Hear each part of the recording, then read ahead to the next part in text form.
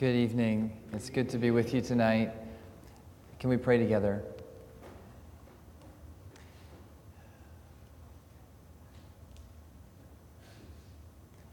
God our Father, thank you that as we gather here on earth, in heaven we have a high priest, we have an advocate, we have a Savior, our glorified and exalted Lord Jesus Christ.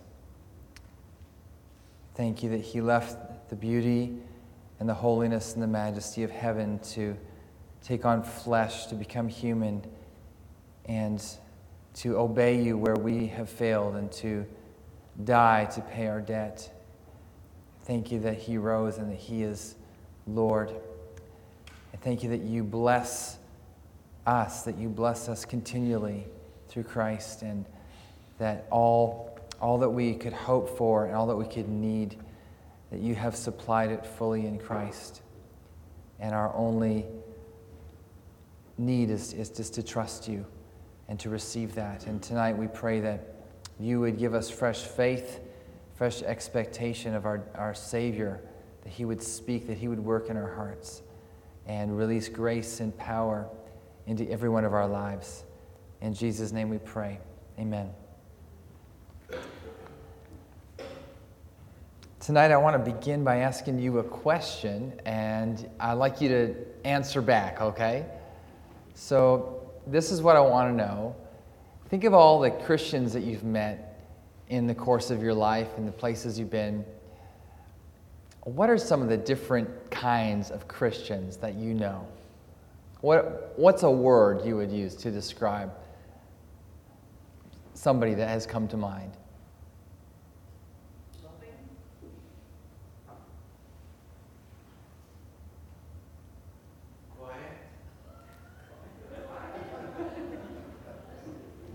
You notice he waited after a long pause before he said that. Quiet, yes.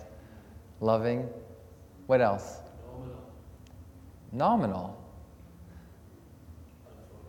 Unfortunately. Okay. Loyal.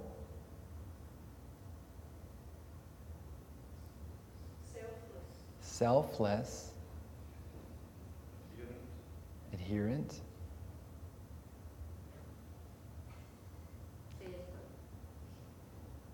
Could you say that again? Faithful. Thank you.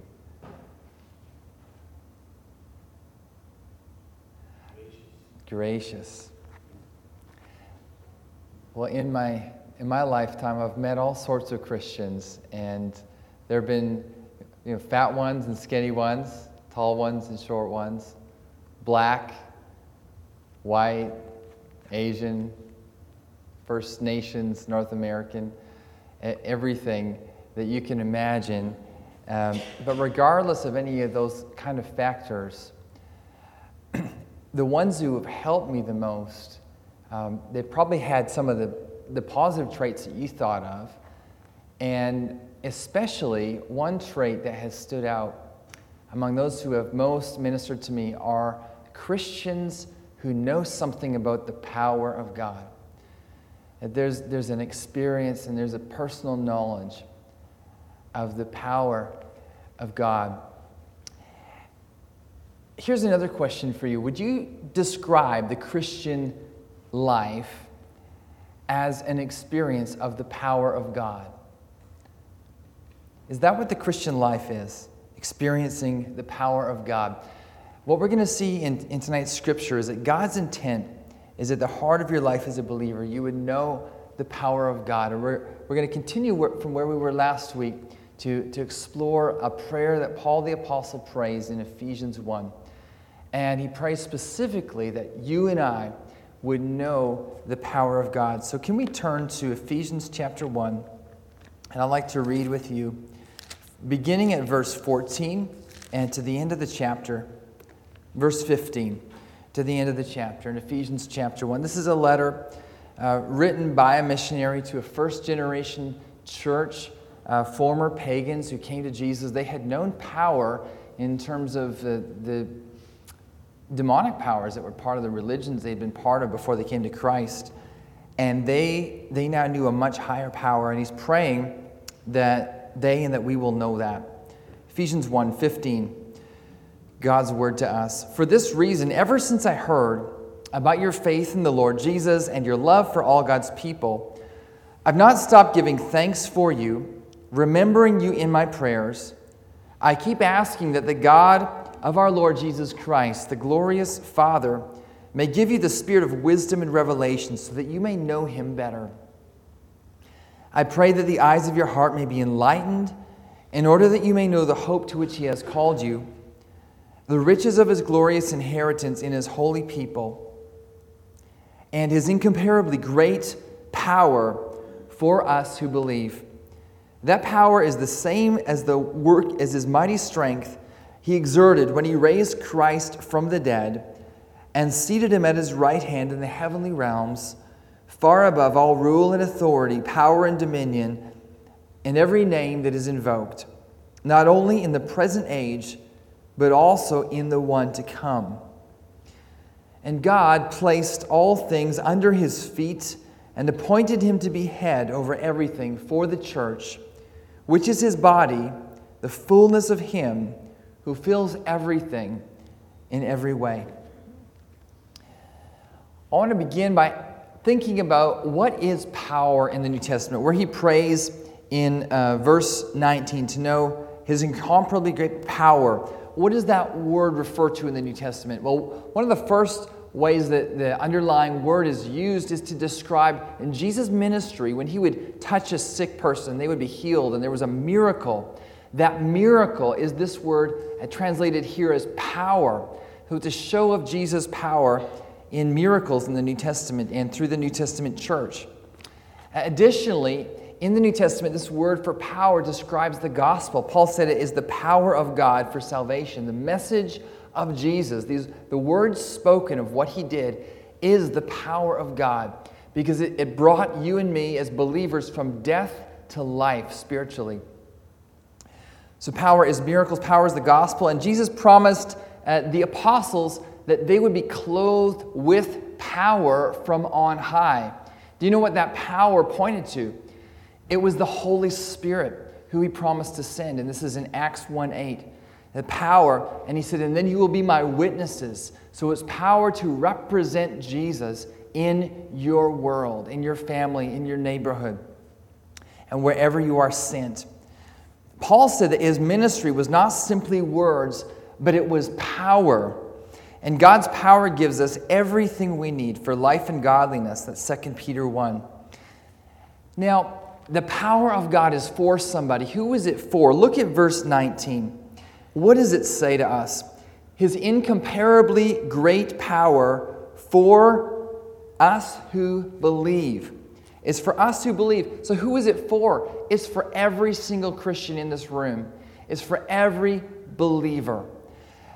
All it takes is faith, the faith that you have in Jesus. And you also do need to exercise that faith on a daily basis to know something of his power. Do you know what happened when Jesus went to his hometown after he'd been doing miracle after miracle? He goes to his hometown, and it says in the text that he could do no miracles there. Why? Do you know why? It was because of their unbelief. And so my unbelief can limit the power of God working through my life. Your unbelief can limit the power of God. But it is simply faith. You simply need to trust God when he says his power is available for you. And faith doesn't need to be big. Don't you love that bit where Jesus says, if you have faith like a mustard seed, you can say to this mountain, move. Like, how many of us just have mustard seed faith most of the time? I think I do. But I'm thankful that's enough. And sometimes we feel our weakness to resist our own sin and selfishness, or just the various maybe burdens that we carry, and we feel overwhelmed and weak and maybe pressured by the enemy, tempted by the world. Is the power of God for people like that? I believe it's especially when we are weak that we are candidates for the power of God. Do you know what it says in 2 Corinthians 12, verse 9? Jesus says to Paul, and this is for you and me, he said to me, "My grace is sufficient for you, for my power is made perfect in weakness." My power is made perfect in weakness. If this was a black church, you'd say amen right there. Because that is good, isn't it? "Therefore, I will boast all the more gladly about my weaknesses, so that Christ's power may rest on me." Why don't you give that a go this week? When you are feeling how little strength you have, boast in that before God. And say, "Lord, let this be a place where Jesus shines brighter, where your power comes." And what does Paul mean here when he speaks about power? Well, he clarifies what he's talking about, doesn't he? Look at verse 19 at the end. That power is the same as the mighty strength he exerted when he raised Christ from the dead. It's the power that raised a corpse, and he goes on to say, seated him alive in the highest place of authority as the ruler of all things.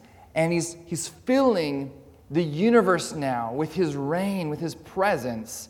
And he's doing it through the weak people that we are, through the church. This is how God's displaying his power. It says it's incomparably great. The word incomparably literally means to throw beyond. If we lined up 3 people here and gave you maybe one of those real heavy weights that you throw in the Highland Games and said, "Throw." And one person could throw it and it went, 2 pews and hit the ground. The next person threw it and it went 3 pews and hit the ground. And the third person threw it and it went through the wall, through the doors, and into the street. We'd say they've gone incomparably beyond. And that's the word that's used here. His power surpasses any power we've seen or can imagine. And he goes on, he's trying to find words next to measure the unmeasurable. And power is the word from which we get dynamic or dynamite. And it talks about his working, his mighty strength. 3 more terms which describe the power that is resident in God. And when he uses his power, it's never exhausted. He never runs out. And then he says, what did this power do? He exerted it when he raised Christ from the dead. And we're going to look next at how that power is exerted in resurrection, in enthronement, and in filling the universe. First of all, Christ was raised. The New Testament expresses this as a fact of history. There's something 7 billion people on this planet have in common: death and taxes. And everyone in this room, unless the Lord returns first, we're going to die. We're not just going to pass away. We're going to die. Our bodies will die. And death is a horrible thing. It's a great evil. It's not how God intended the world to be. I can remember a phone call late one night, 2 a.m, from the wife of a pastor who worked in my town in British Columbia. "Jim's just had a heart attack. Could you come? Could you pray?" And I got dressed. I got in the car, rushed to the hospital, and called some other colleagues, some other pastors, and we began to pray for Jim. While in the other room, they were restarting his heart again and again. And we went in and we laid hands and prayed for him. We came out and they kept on.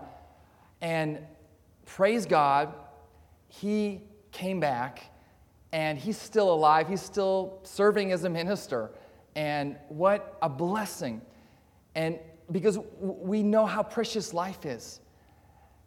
There are people today frozen, hoping, well, I don't think they're hoping really, but people are hoping for them that medicine will be able to bring them back. They've died, and they were put on ice immediately afterwards, and they're in storage somewhere.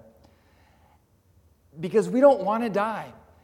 But Jesus rose from the dead, and when he came back, he didn't just rise with a body that would die again, like Jim's body is going to die again, like even if they raise these frozen people, they will die again.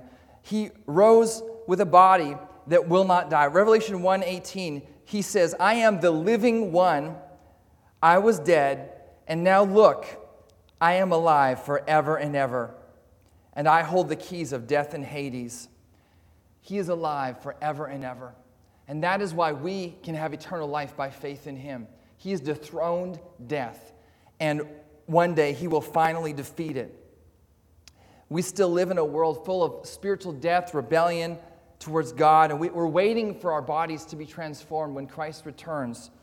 But we live in this world, in our weakness, in his resurrection power. Ephesians 2, verse 5 and 6 talks about how we have been raised together with Christ and seated with him. And so we have power to overcome. 1 John 4:4 says, "You, dear children, are from God and have overcome them, the enemy of our souls, because the one who was in you was greater than the one who was in the world." You may have experienced spiritual warfare this week. I have. But do you know how we overcome? Because we have a resurrected Lord. And the Ephesians 1 vocabulary of power gets picked up in Ephesians 6 when he says we wrestle against spiritual forces of evil. And he says, be strong in the Lord and in his mighty power. And he's reminding them and us that it's resurrection power over everything. Now, we're still battling our sin and our flesh, but Ephesians 4, it talks about how through resurrection we put off the old humanity and we've put on the new humanity, raised with Christ to live a new life. Now, think about this. In your Christian life, as a believer, are you the same as before you became a believer? Is anything different? Now, think about just one area of your life that's different. You might have thought, well, it's just this or it's just that. But do you know something? That change is a result of your life, your spirit coming in contact with the resurrection power of Jesus. He's changing you, and it's a power that will not stop until he's finished. And in our own lives, can I encourage you to pray where you feel weak, where you face a battle, where you struggle with temptation or fear, whatever. God, let the resurrection power of Jesus come to bear on my life in this particular point. Invite him right to that point of weakness and see what happens. Maybe invite a friend to pray with you and agree with you for that. And when you go to minister, whether it's intentionally or just the way life happens and God gives us unexpected assignments, sometimes right at our doorstep, will you pray that it won't just be you, it won't just be me, but it'll be Jesus in his resurrection power ministering through us? Because that's when something happens, isn't it? This resurrection is what God's power brought to Jesus, brings to us. What else? It says in verse 20, it says that he seated him at his right hand in the heavenly realms. Now, what is this talking about? It's not talking about sitting down like to dinner or sitting down because he needed a break after being with people for so long. It wasn't anything like that. This is specifically enthronement language. It alludes to Psalm 110, written by David in the first millennium BC, and it pointed forward to a time when a human Messiah, a human divine Messiah, would be enthroned over the entire world. At Psalm 110, I'll read it for you, verse 1. The Lord says to my Lord, this is like the Father speaking to the Son in the Trinity, sit at my right hand until I make your enemies a footstool for your feet. He seated him at his right hand. That's symbolic for the place of honor, the place of power over your enemies. And they're all listed in verse 21, these rulers, authorities in every age. And this is talking about both human and spiritual authorities. On the human level, those who operate on the level of country, state, national, international levels. Now, if you were in Ephesus, as you read this, what would jump out right away is that Jesus is greater than Caesar. Because Caesar ruled the known world. He ruled the Roman Empire. But Jesus is above him. Jesus is Lord. And to us, we hear in the news every day the ongoing crises with Kim Jong-un and the President of the United States sparring with words what's going to happen. We see other world leaders and what's going on in Spain and what's going on in Asia, other parts of it. And world leaders are powerful. World leaders make decisions which affect not only their own nations, but nations of the world around them. But can I tell you who's more powerful than them? When you get on your knees and pray, you are praying to a power greater than every one of them. And He's a God who answers prayer. To the Ephesians, this was a statement about political powers. And remember where to go with what's going on earth with our leaders. But also it was a statement about spiritual powers. Many of these believers in Ephesus tried every day to avoid harm from these dark powers. Now, is that a problem today still? I found an interesting quote from William Barclay, and he said, no. He said Paul was speaking about a sphere which doesn't mean so much to us today. This idea of spiritual enemies doesn't really mean anything to us today. That's all. We've kind of moved beyond that. Is that right? Is there no more devil? Is there no more spiritual battle? Whether it's occult practices like reading tea leaves, demonic influences that might shape media and government, or temptations, lies, accusations from the enemy that you've faced this week, there's a sphere of darkness. We have a spiritual foe. He's a fallen angel and others who fell with him. And Christ has defeated him, and one day his defeat will be made final on Judgment Day. But we need to know now as believers that Christ is above all of those enemies. And we are in Christ. And as Christ is far above all, He's in heaven. Does that mean He's far removed? If He's far above all, like there's no way you could get to Him with a spaceship or shoot a satellite up there and take pictures of where He is. So where is He? How could He help us so far away? Well, do you remember Election Day? You went in to that school gymnasium or wherever it was, and you placed your vote. You chose somebody to be a representative. And when one of those representatives got elected, and they left Airdrie, and they went to Edinburgh, and they sat down in that seat in the Edinburgh Parliament, did their influence on things in Airdrie decrease? Or did their influence increase? Their influence increased, didn't it? Because now they're in a place of authority. They're in a position of power. And Christ is this representative of a new humanity, as not only as God, but as man, as one of us. He's seated in heaven and on the throne, and it shifted the center of gravity in the universe when He sat down there. His bodily absence didn't remove Him from earthly influence. Actually, now He has the greatest influence. And because your Savior is seated there, there is nothing that will hit you today, nothing that will happen this week or this year or in your lifetime that can defeat you, because your King is on the throne. And we're going to see at the end here how he's ruling for our benefit. And it says here, finally, that He appointed Him, verse 22, to be head over everything for the church, which is His body, the fullness of Him who fills everything in every way. When it says He was appointed to be head, the word literally is that He gave. And the implication is that Christ is a gift to us. And what is He doing as that gift to us? He is ruling all things for the benefit of the church. He's the head of all things, and He's ruling for the benefit of the church. What is that talking about? Well, every atom, every human, every thing, every galaxy is under His rule, every good thing that happened to you this week, every evil deed that evil people perpetrate, every work of art created, every assignment you got at your job this week, everything the politicians do, everything your weird neighbor does.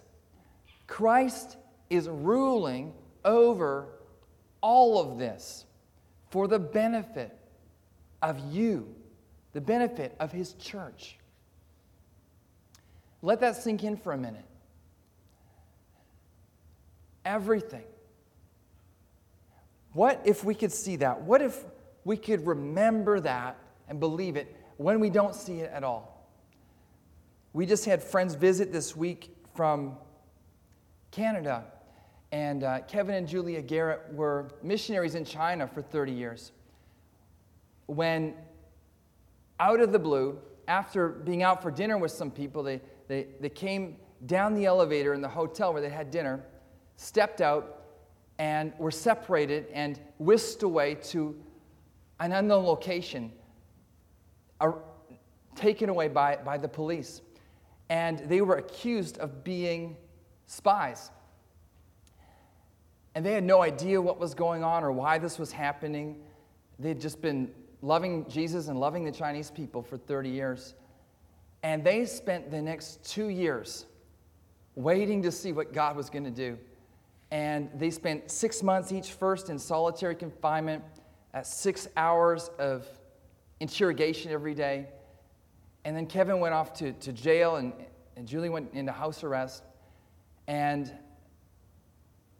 they were just saying, God, please, what are you doing? And help us to trust you, and help us to serve you where we are. And in that process, they made a decision to trust that their sovereign God had a good plan in this. That this wasn't done by the Chinese. This was ultimately Jesus. And that He was going to work good. And what a testimony He gave them. By the grace of God and thousands of people's prayers, they were released about a year ago after 2 years. When they came and they shared here in Glasgow and Edinburgh a testimony of trusting the sovereignty of God, that He is reigning, He is using everything, ruling over it for the good of His people. Can we believe that in our lives this week? What is your solitary confinement? What is your prison right now? Believe that Jesus reigns for your good in that. And He wants us to know that the church is His body, the fullness of Him, who fills everything in every way. 2 ideas here as we come to close. Number 1, that we are the fullness of Christ. What does that mean? Well, what is God's fullness? It's an abstract word, but if you could picture God as full of love, full of righteousness, full of truth, full of goodness, full of justice, and He's pouring that into us. If we had a tanker truck, and you know, in the Scottish Highlands, you've got these rivers of clear, pristine water, and they pull up the tanker truck and they fill it up with water. It's like He pours His water into the church. He pours it in. And we become this distribution center. And you know how that water goes from the tanker truck to a factory and gets turned into bottles. And those bottles get spread all over the place, all over the UK and Europe and the world. He's spreading His fullness, all of His goodness, all that He is, all over Airdrie through us. We're like those bottles, all over Scotland, all over the world, through us. He's filling the world. And that filling language is the same language as Exodus 40:34. The cloud covered the tent of meeting, the temple, the desert temple, the tabernacle, and the glory of the Lord filled the tabernacle. His glory filled the tabernacle. And as He's filling the world, Paul draws on this temple language to say the presence of God, the glory of God, the worship of God is filling Airdrie, filling Ephesus, filling the world as we go and live our ordinary lives, carrying the presence of God with us. I think that's a glorious thing. It's amazing. And it says He fills everything in every way. How does He do that? What happens? Well, how does he pour his fullness into the cosmos? I knew a minister in the Highlands, in a little church there. And this church had gone virtually from death, maybe 6 people left, to thriving, bursting at the seams, and just full of energy and life and joy. And I asked him, like, what happened? And we talked about just how God had brought renewal to this church. And then he told me something profound, and I think it's for us to hear as well.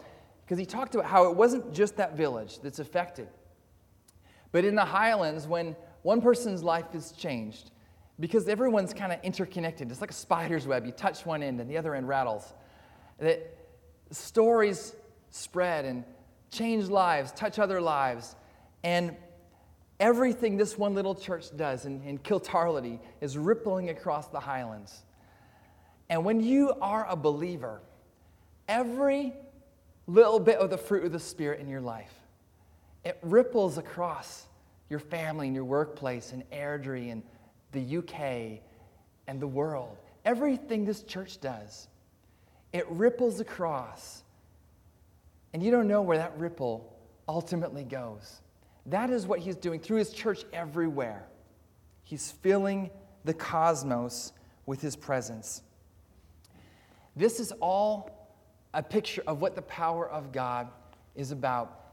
That Christ was raised, Christ was enthroned, and he's reigning for us. And Christ is filling every place with his presence through the church. And can we do this week? Can we pray for one another? In this church, pray for us over in Calder Crooks, and pray for the church, all of God's people, that we would know the incomparable greatness of the power of God for us who believe. Can we ask that right now?